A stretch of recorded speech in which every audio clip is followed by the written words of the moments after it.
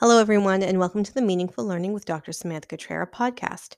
Many of you know that I started this podcast as a way to share academic conference presentations, and I expanded this work in spring of 2020 in order to bring you the audio versions of the pandemic pedagogy conversations I've been hosting on my YouTube channel, Imagining a New We.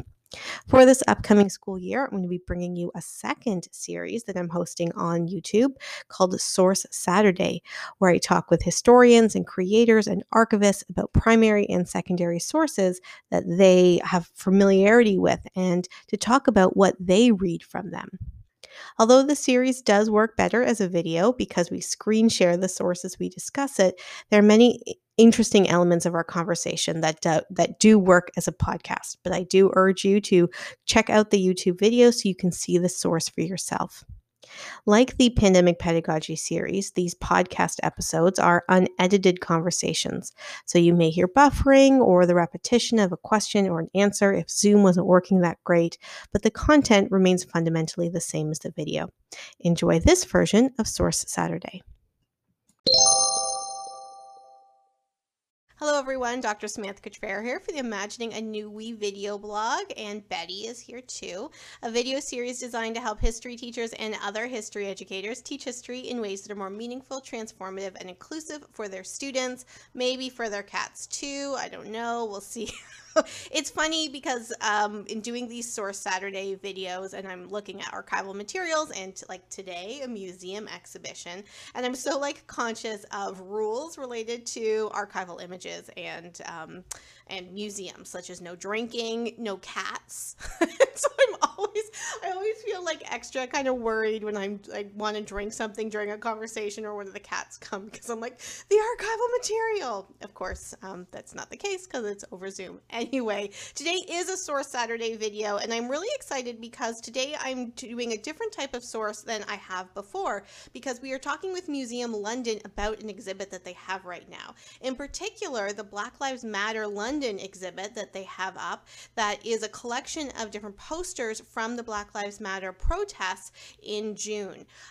We're talking with Amber Lloyd Langston, who is a curator at the museum, but we're also talking with Olivia Musico, who is one of the people that kind of came up with and curated the exhibit, and Jada Hampton, who is one of the founders of Black Lives Matter London, and was also heavily involved with the exhibit. So I'm really excited to talk to these women about the exhibit itself and about curating a contemporary moment in a space like a museum that's normally associated with history.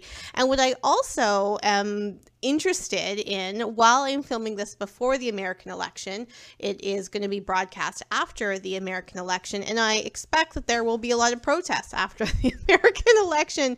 And so the idea is, like, how can you bring in protest, not history, but like the current moment of protest into your history classes in ways that allow your students to feel empowered to make change, know that they can make change, and also see themselves as a product and process of history, like that they are able to make history, but that also the things that they're experiencing is part of a longer kind of trajectory of history and struggle and resistance and resilience. So anyway, I'm really excited to go over to our conversation. I don't know if all of them can join us for the entire conversation. So we'll see if all three women are able to have the conversation with us.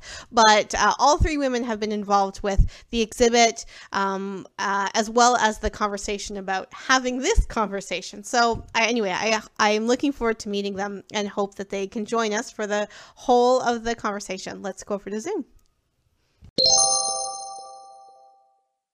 It is so wonderful to talk with both of you today. I am so excited. This is the first exhibit that we are talking about for the Source Saturday series, and I think that this is so topical and important right now. Thank you both for joining me in talking about this exhibit.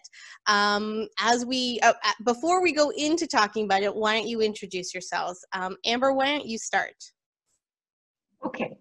Hi, my name's Amber Lloyd Langston. I'm the curator of regional history at Museum London, and we are essentially here a community museum / art gallery in the fine city of London, Ontario. We collect the history of this community and the county. I think that regional museums have been able to do so many kind of interesting things and like really exploring community. So thank you so much for bringing that conversation to this series and especially related to this exhibit. So thank you, Amber. Olivia, would you like to introduce yourself? I would love to. I'm Olivia Musco. I'm 23 years old. I'm from Sarnia, Ontario, but I am actually living in London because I am a student at Fanshawe College. And I had the honor of co-curating the Museum London Black Lives Matter movement exhibit. And you look like you're in an exhibit space right now with your like neutral walls behind you. Yeah, that's because I can't pay for damages when I leave this place that I'm renting. So it's nice and crisp. Right. That's fair. All right. Well, we have another person that's joining us, which I'm so excited. Jada, can you please introduce yourself? Yep, so I'm Jada. I'm a first-year university student, and I'm one of the original founders of Black Lives Matter London. So I organized the first protest that brought out 10,000 people. I mean, that's amazing. That's really like, do you feel in awe of yourself on a fairly regular basis?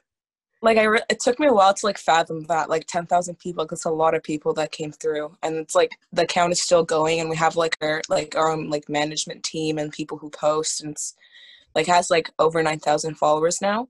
And it just feels good that, knowing, like, where I'm, like, educating people and that I'm making a change, like, one step at a time. Yeah, that's fantastic. And Jada, you were saying you can't stay very long, so your answers will kind of come in and out of this conversation due to the magic of editing. So thank you for making time to talk with us. What is this exhibit that we are talking about today? Amber, why don't you start? Okay, so I'll give my take on it, and then Olivia will say what she thinks. So the exhibition is about 117 signs, protest signs that Londoners made and carried at the June 6th protest or rally, whatever you want to call it, that was staged in London in Victoria Park to just express outrage over the killing of George Floyd in the United States, but also to acknowledge that London and Canada both have issues as well. I recognize that, or at least I hope, that this is a huge historic moment and that there actually is going to be change because of the degree of outrage that people have been expressing. And so I felt like as a community museum whose responsibility is to tell the history of this community, I need to think strategically about what people who follow me in this position of historical curator at Museum London are going to want to do in this museum and what stories they're going to want to tell. And I thought that this is one they're going to want to tell. So I needed to go to actually try and collect some signs. So that's why I went. How the exhibition came about, that is very much intertwined with Olivia. So possibly it should be her turn now, so I don't take all her words. Okay, so yeah, Amber did a great job on summarizing what the exhibit turned into and how Museum London kind of joined the picture. For me, it started when my friends and I decided that we were going to attend the protest. And so we got together and we were creating signs one evening. Actually, it was the Thursday evening prior to the Saturday protest. And as I was sitting there, I was looking at all of the girls and the amount of passion, emotion, and creativity that was put into these signs, and how such a simple 3 words, Black Lives Matter, speaks volumes. And I was overwhelmed by looking at the 10 of us and what we had created, and I knew that that was going to amount to something even greater on the Saturday. So I kind of said to them jokingly, like, I'm going to turn this into a museum. Like, this is going to happen. And they said, okay, Olivia, yeah, like, if anyone's going to do it, it's going to be you, I guess. And I was like, okay, challenge accepted. So the next morning, I just took a shot in the dark and I decided to message Museum London on Instagram. And I said, I kind of have this idea and I think it'd be really cool if we could collaborate and create something to commemorate this moment that's going to happen on Saturday.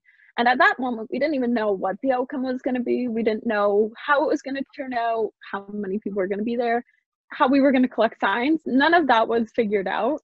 But they said, we love your idea. We contacted Amber and given her your name, so she'll be expecting an email. I said, okay, great. So I emailed Amber.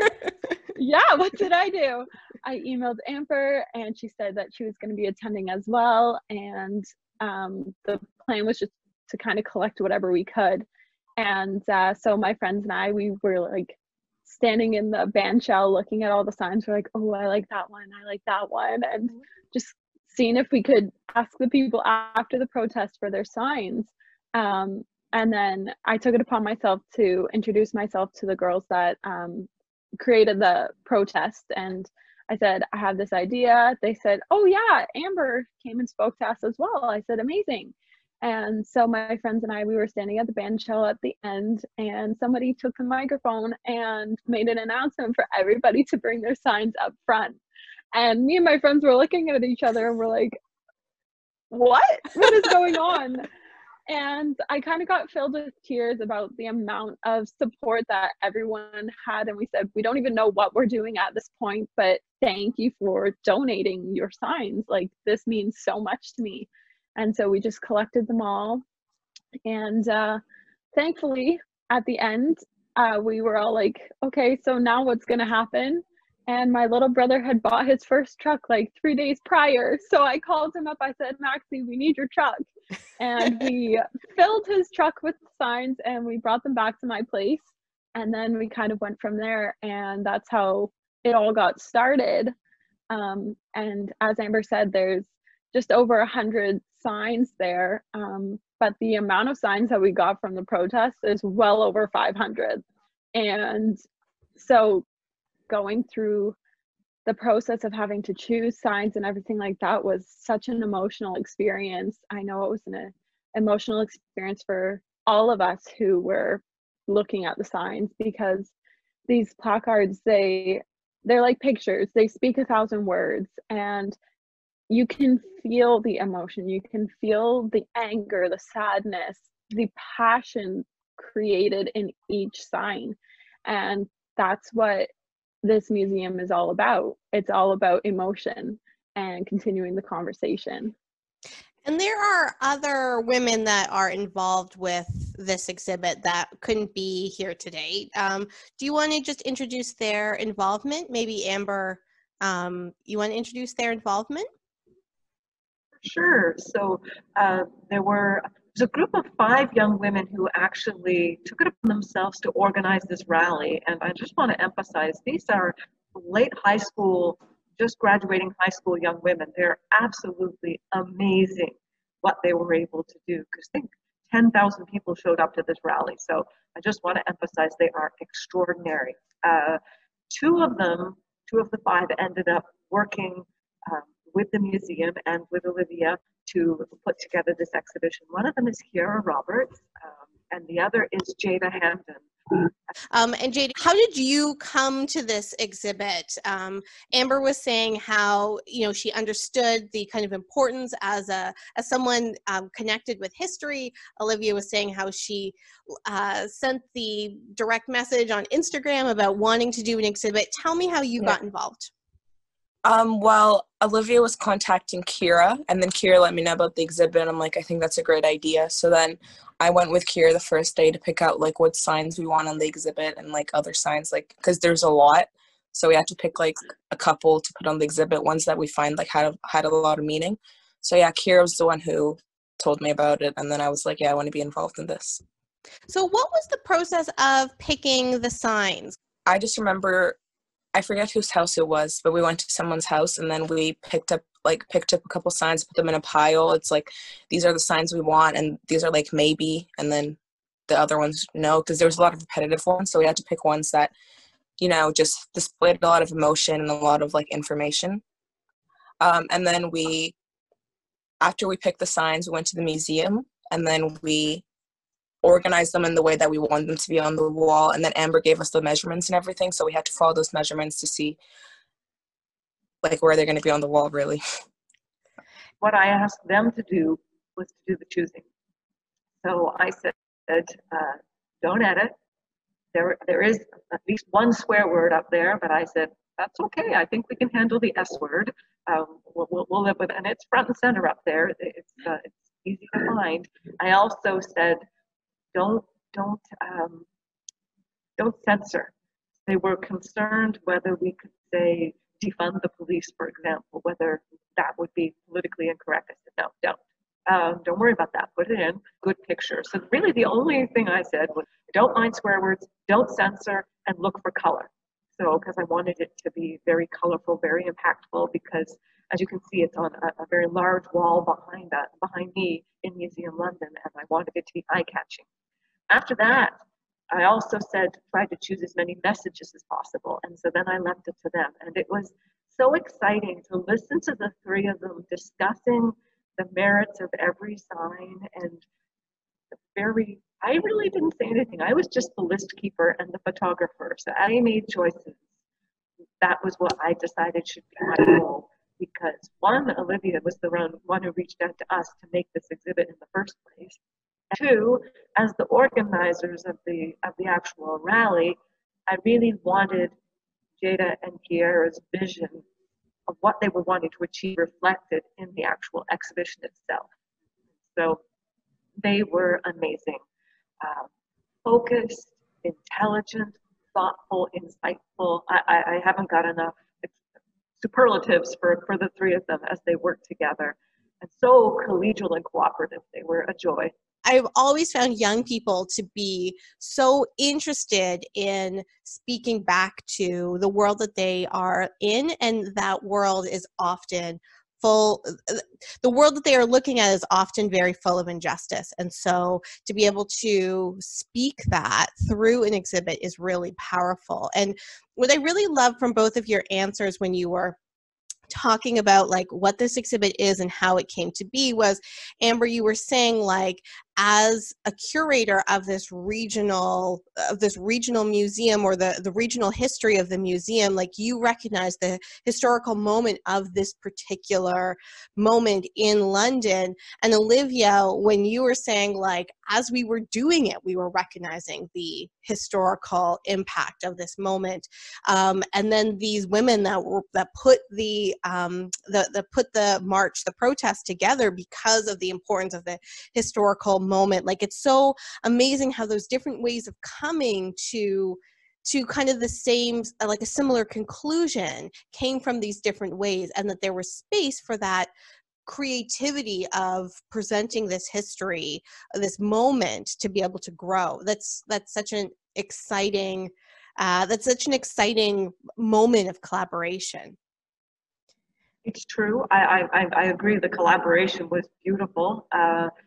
I also think that this was something where we were all potentially had not exactly the same objectives in putting the exhibition together. Mm-hmm. I think we overlapped in many, but I can speak on behalf of Museum London in as much as we also want to demonstrate to our wider community that we are relevant to our community, and that we are interested in being space, a safe space, a brave space even, for conversations that aren't always easy to have.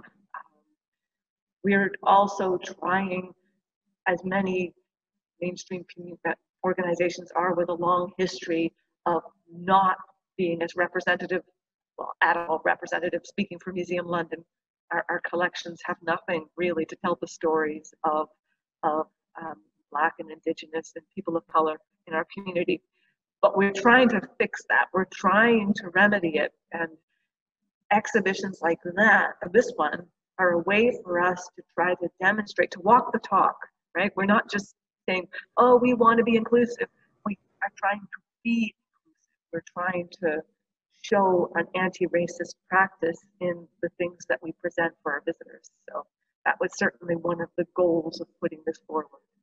Often when people think of museums, they think of historical museums, right? So telling the story of the past, not of this particular moment.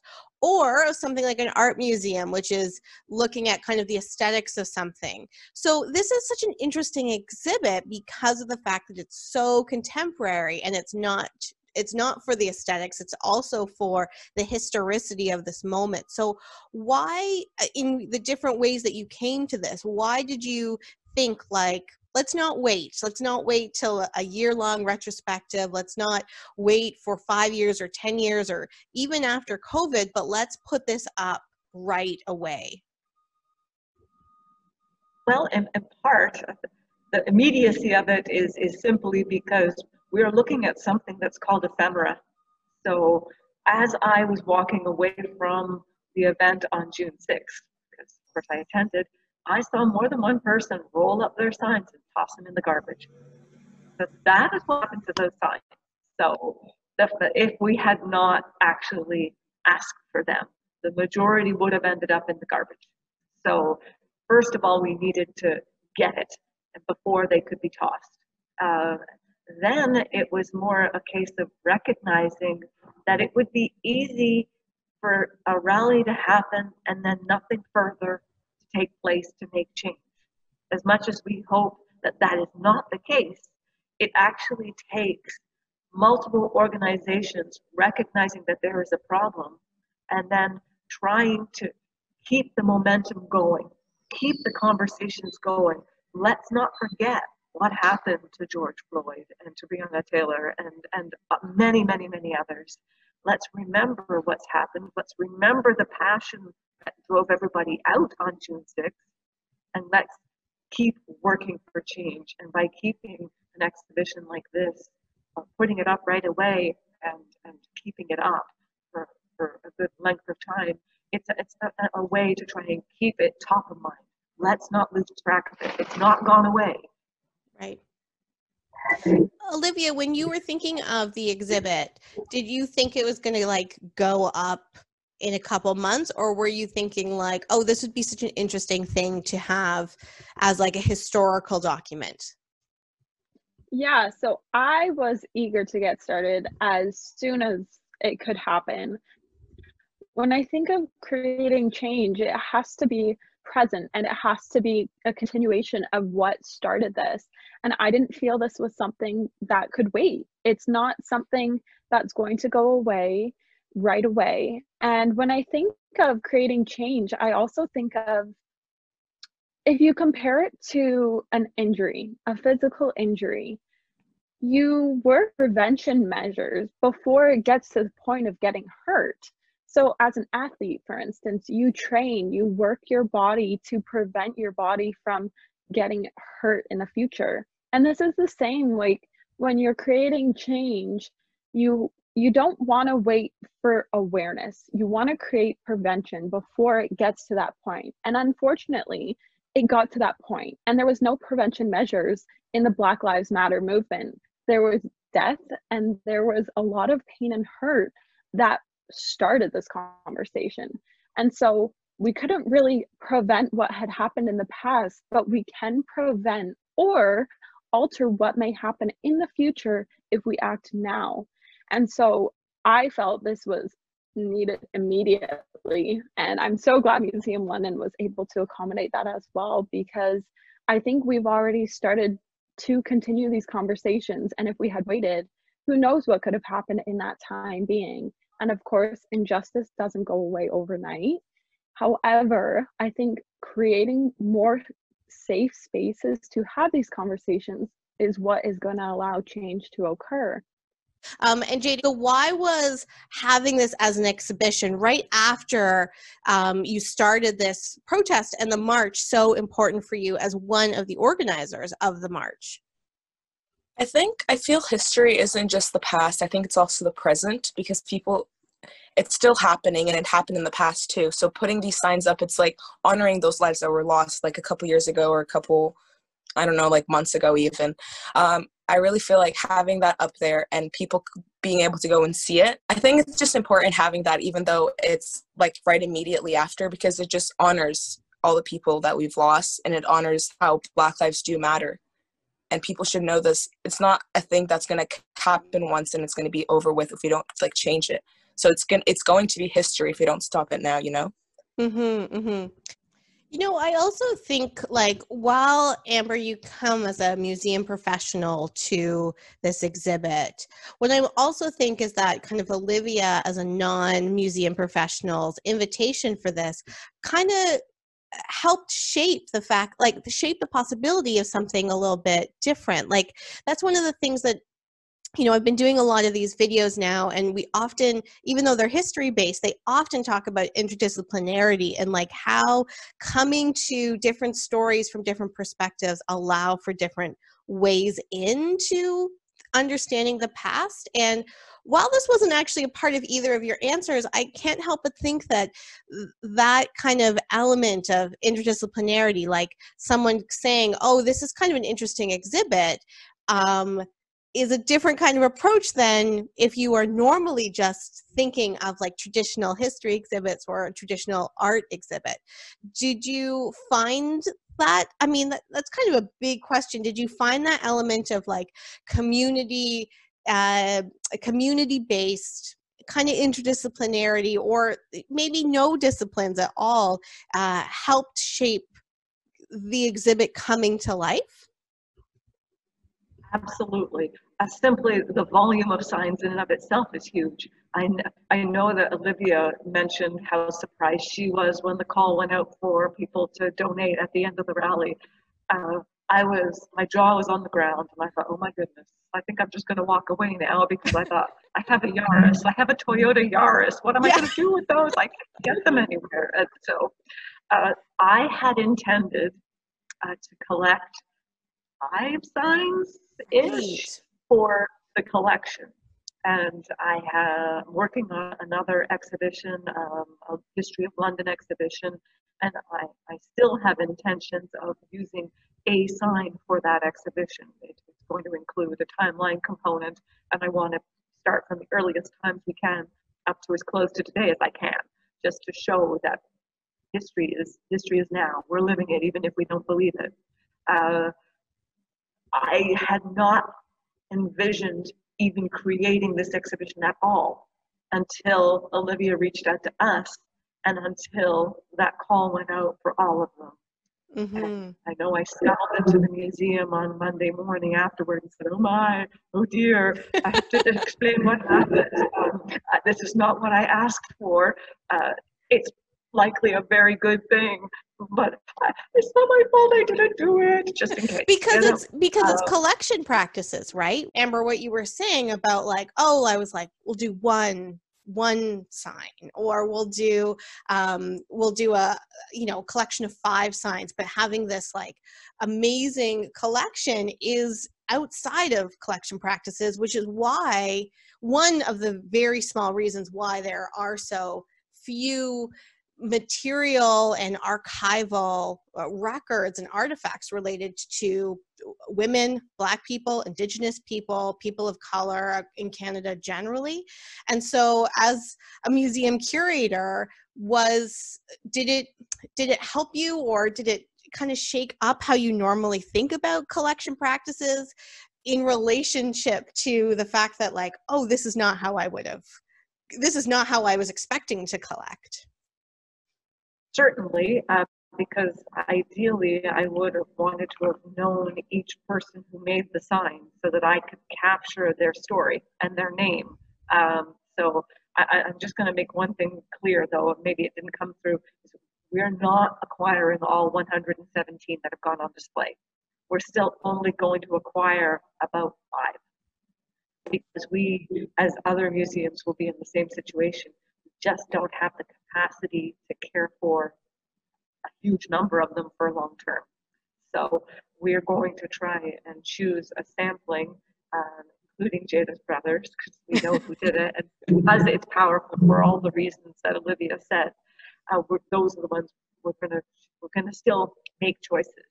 But the way things played out is, at least with this exhibition, if we can show by the volume of signs that are on the wall, give an idea of the numbers of people who came out, which Mm-hmm. if we just had one sign on display in our permanent exhibition, as I intend, not we're going to say 10,000 people came out, but it won't have the same impact necessarily as seeing a whole wall of signs.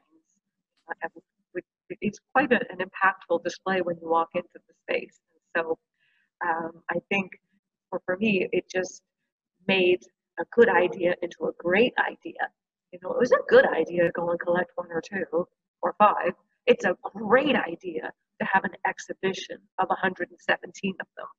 And so that's how things can go from to wow.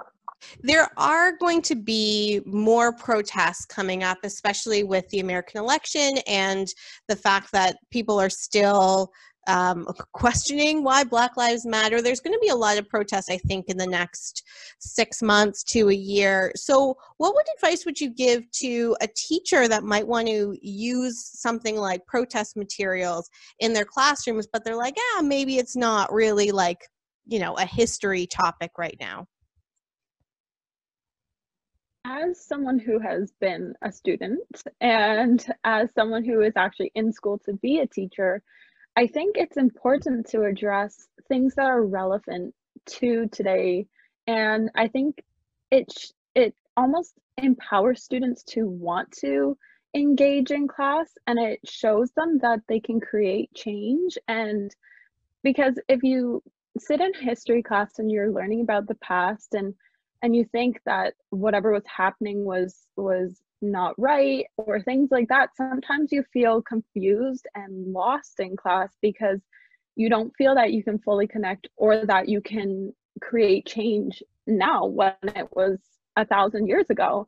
So when you're bringing things to your classroom, when it's relevant and when students feel emotion and passion for whatever the lesson is, it engages them more, and it empowers them to want to learn and to create change. And one thing that I would say is, as difficult as it can be, I think it's important, like Amber said, not to censor what you're bringing into the classroom, because that's what is going to evoke emotion. And we look at emotion like it's a bad thing.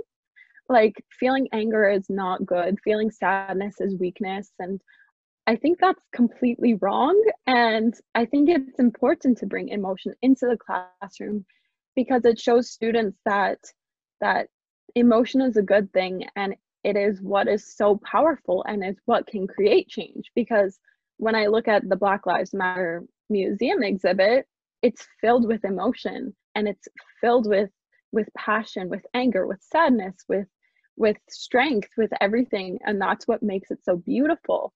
So I think when students bring emotion into the classroom, that is what makes it such a powerful lesson. And so I urge teachers to bring difficult conversations into the classroom, of course, in a safe manner. But if you have the proper guidance, then that's what can be so powerful and empowering for the students to feel that they have a place. This is a safe place, and they're all able to create change. Because sometimes you think, oh, well, I can't do that. Like, I'm not going to make a difference. I'm just one person in this whole earth. But if everybody felt that they could create change, like, that would be so powerful. And everyone has the ability to create change. So it's the teacher's job to empower their students. And so that means bringing harsh emotions and validating the emotions that come into the classroom. Think of one conversation that I had during the pandemic with a social studies teacher educator who was saying that often when we learn about protests, we learn about like individuals, like a great man like Martin Luther King. And so it's hard to disrupt that narrative that like you can make change too.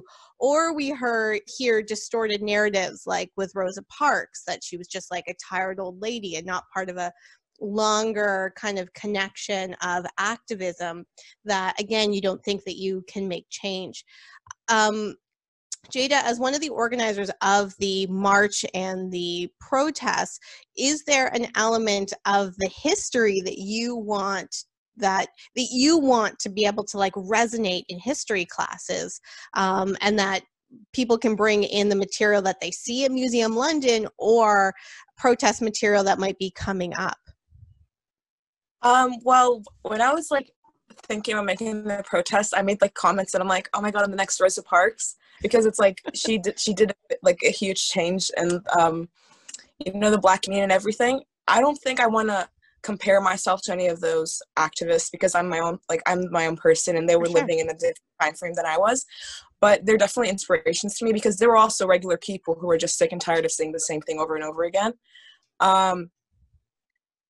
So it'd be cool, yeah, maybe in the future, people are like, oh, London had like this protest a couple of years ago, but I don't feel like I did anything too special because I did this because I had to do it, and I did this because, change has to be made. So I don't like want credit for anything because it's a momentum, and I jumped on the wave of the momentum that was happening, and I saw protests in the United States. And I came along doing this protest because I was like to my friend Kira, I'm like, I really want to go to the one in Toronto, but we weren't able to find a ride there. So I was like, what if we just start one here? So then when I had that idea, I was like, maybe like a couple, like 50, like a couple hundred people come maximum. And then I got like my first follow and the first reshare. I'm like, maybe this will be, a point in history, something people will reference to. People are like, oh, remember the protests in London, Ontario? So that really makes me happy that, especially the museum exhibit, because that's just like proof that happened, and there's proof that 10,000 people came and made those signs, and it's just it's just a crazy thing. And so if and when there are more protests after the American election and over the next few months, probably related to the American election, and teachers want to bring in some of these ideas to their classroom, do you have any advice as someone that was an instigator both of the march in London, but also such a key person for the exhibit? I would say bring those things in. Let people have discussions because that's the only way the world will move forward. People are going to disagree. People might agree with you, but it's just the matter of right and wrong. People might not agree with like Black Lives Matter. They're like, but all lives matter. But it's just something they have to like teach them that yes, all lives do matter, but not all lives are always at risk. Right. So there will be many other protests because this fight isn't over yet. So I do encourage teachers to bring that into classrooms and let people talk about it. And then, people disagree with the protests. Like, what are their ideas? What do they think is going to make a change? What do you hope people learn from this exhibit? Well, I don't ask for much. I just think people should educate themselves and learn that this is the world that we're living in and that we all have to make a change. And that exhibit just brings that to life, brings it like, people can see it in their faces. Like they can see people are in pain and people are making signs. People want to change. So I think all I want people to learn from this is just, this is the world that we live in. You have to educate yourself to make this a better world for everyone and make everyone feel safe and welcome in their own skin. Yeah, thank you. Yeah, to tie to that, I think there's so much that can be learned, but like Jada said, it's the simple message is that Black Lives Matter and this conversation needs to continue. And this is only one space that this conversation is happening, and it's your job to bring that with you in your everyday life.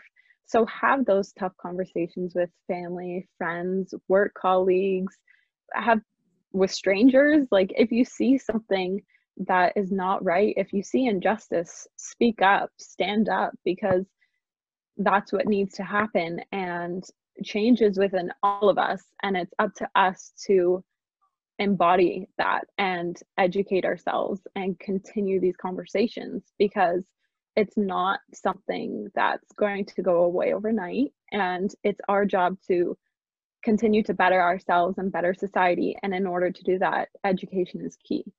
I just want to add on to that. When she said that, this isn't something that's going to go away overnight. When we did the first protest, 10,000 people came through, and then the second one, only 1,000 people came, because it was like the formative act. They're like, oh, we went to the first one, so whatever. But it's like, no, the first one was a step towards what we want. You have to keep coming through. You have to keep educating yourself, educating the people, having conversations, because it isn't just something you do once. Post like one Instagram story, and it's like, oh, I did it, like made a change. Post like a black square on Instagram, be like, Black Lives Matter. But that's, you have to go through all of these things. Like every single like point, you have to be there to support, or else no change will be made. That's all.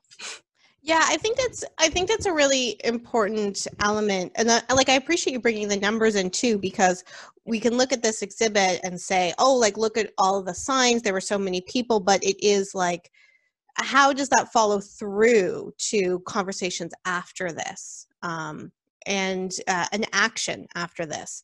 And that's why it was interesting, Amber, when you were saying that like this, you saw this too as part of your a mandate for Museum London. If we're going to say we're going to be more inclusive and we're going to recognize our practices that might be identified as racism or just racist practices, like we have to do the work of anti-racism. And that's kind of interesting too, because a protest is a moment, but an exhibit can allow for that recognition of more than just that moment, and has more impact than a black square on your Instagram feed, which doesn't have any impact really, right? Yeah. Amber, what do you hope people learn from the exhibit? Well, I hope that they take the time to read the messaging, right? I hope they take the time to think about what it all says. So I'm just going to reference a few signs. It's not enough to be non-racist. You have to be anti-racist. To go back to what Jada was saying, educate yourself. What does that mean, right? It takes a lot to think that through. And in terms of how teachers can use this, is to have those conversations. Visitors could have those conversations as they're standing in the space. Teachers can have these conversations in the classroom. Unpack what that means. Or think about, I understand, but I will never understand. Who wrote that? Why are they saying that? Think that through. Why can't I understand? But yeah, I know that a change needs to be made and I can do something about that. Or messaging that talks about missing and murdered Indigenous women. That's added to one of the signs as well. How does that become a uniquely Canadian story? How does this all interlink in Canada and as a long part of our history? So we're talking about this being a moment in time, but this is all of these signs are speaking to a history that is decades, if not centuries old, and understanding how there is continuity in history, in the event that we're having, that this didn't just come out of nowhere. There is a huge history to this, and beginning to appreciate that. And then in terms of what the museum can do, I also want to just emphasize the fact that this is one exhibition.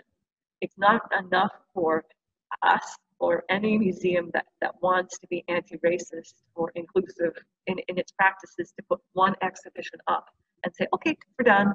We've made a lovely exhibition. Yeah, everybody, you know that one we did 2 years ago? See how good we are? That's not enough. We've got to change the way we think. And I teach museums. I teach museum studies courses, and so I'm always trying to learn and improve so I can bring this stuff to my students as well. Is how can we do this? What are there policies that need to be changed? Mm-hmm. How can we always ask questions of our exhibitions? And this could be for teachers as well. How can you ask questions of your lesson plans? How can I build inclusivity and diversity into the story I'm going to tell? Because it's easy as a white Canadian historian, as I am, to try to push yourself to do the hard work, to learn and add the stories and do the work. And it's doing that extra step because I've got the position of power to make that change. Yeah, thank you. I think that's I think it's a really powerful way to think about this work in relationship to Museum London, but also the work of teaching and learning. So Yep. as a matter of kind of conclusion, do you want to tell me your favorite sign? What is your favorite sign in the exhibit? Who wants to go first? I have to think. Just give me a second. Amber, do you have one? I do. Oh. It's one that I had mentioned we hope to acquire signs for the collection. It's one that I will acquire.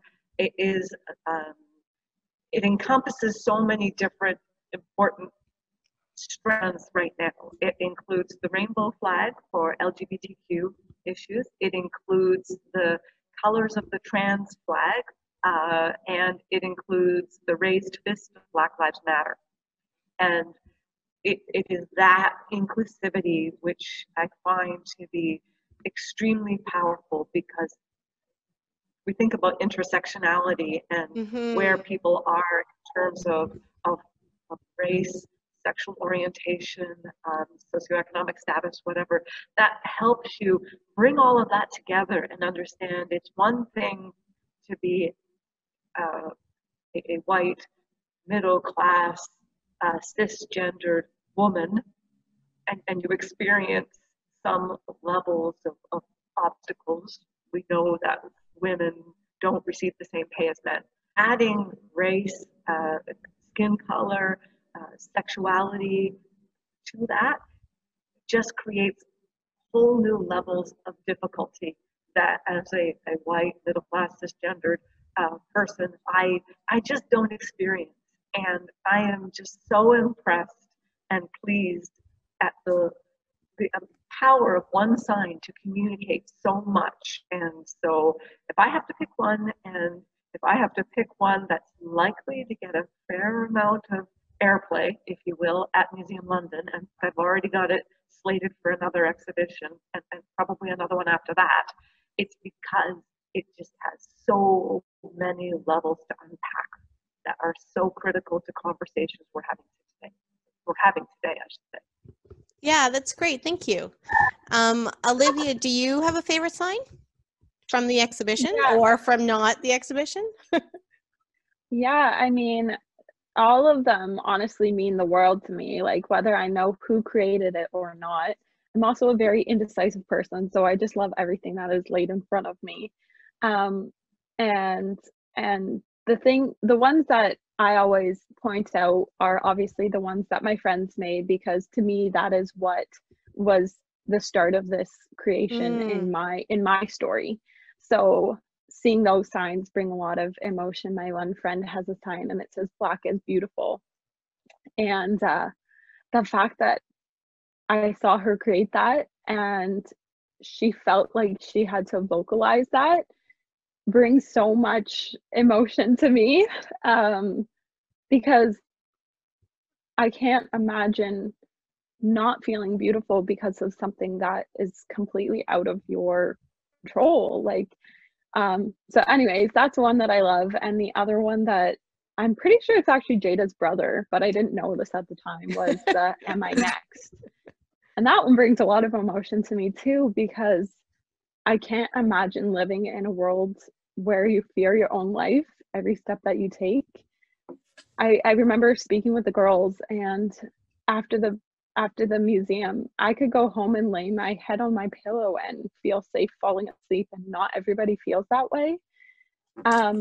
So to know that my friends, my family, my neighbors, my students fear their own life and every step that they take is a kind of what really enrages me and brings a lot of anger to me. And I used to think anger was a bad thing, but I think that is something that I'm embracing. And when I see Am I Next, I'm filled with anger, I'm filled with sadness, and that is what's driving me to continue to have these conversations.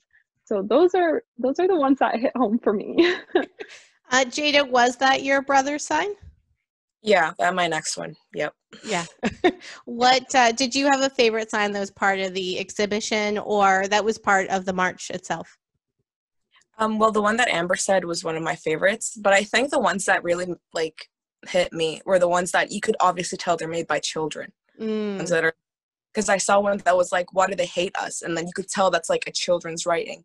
And it's like, wow, children feel this way. They feel like, why do they hate us? Because really, why do they? And I think every time I saw a sign that looked like it was made by a child, I just felt so much like rage and like disappointment that they had to, that they have to know that they know this is the world they live in and that they have to express themselves like that.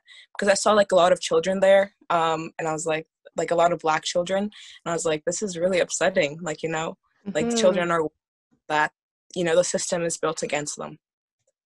Yeah. But yeah, I also have like a couple favorites that me and my friend made like before the night of the protest. I think there was one, it's like, who do you call when the police murder? I really like that one. And then there was one that really stuck with me, and it was like, being Black shouldn't have like place a target on my back. So that one of my favorites. So we can see the exhibit at Museum London. How long is the exhibit on for? It's slated to go until December 13, and then it is a wall exhibition. It's been fully photographed, so it will live for a little longer in our past exhibitions folder.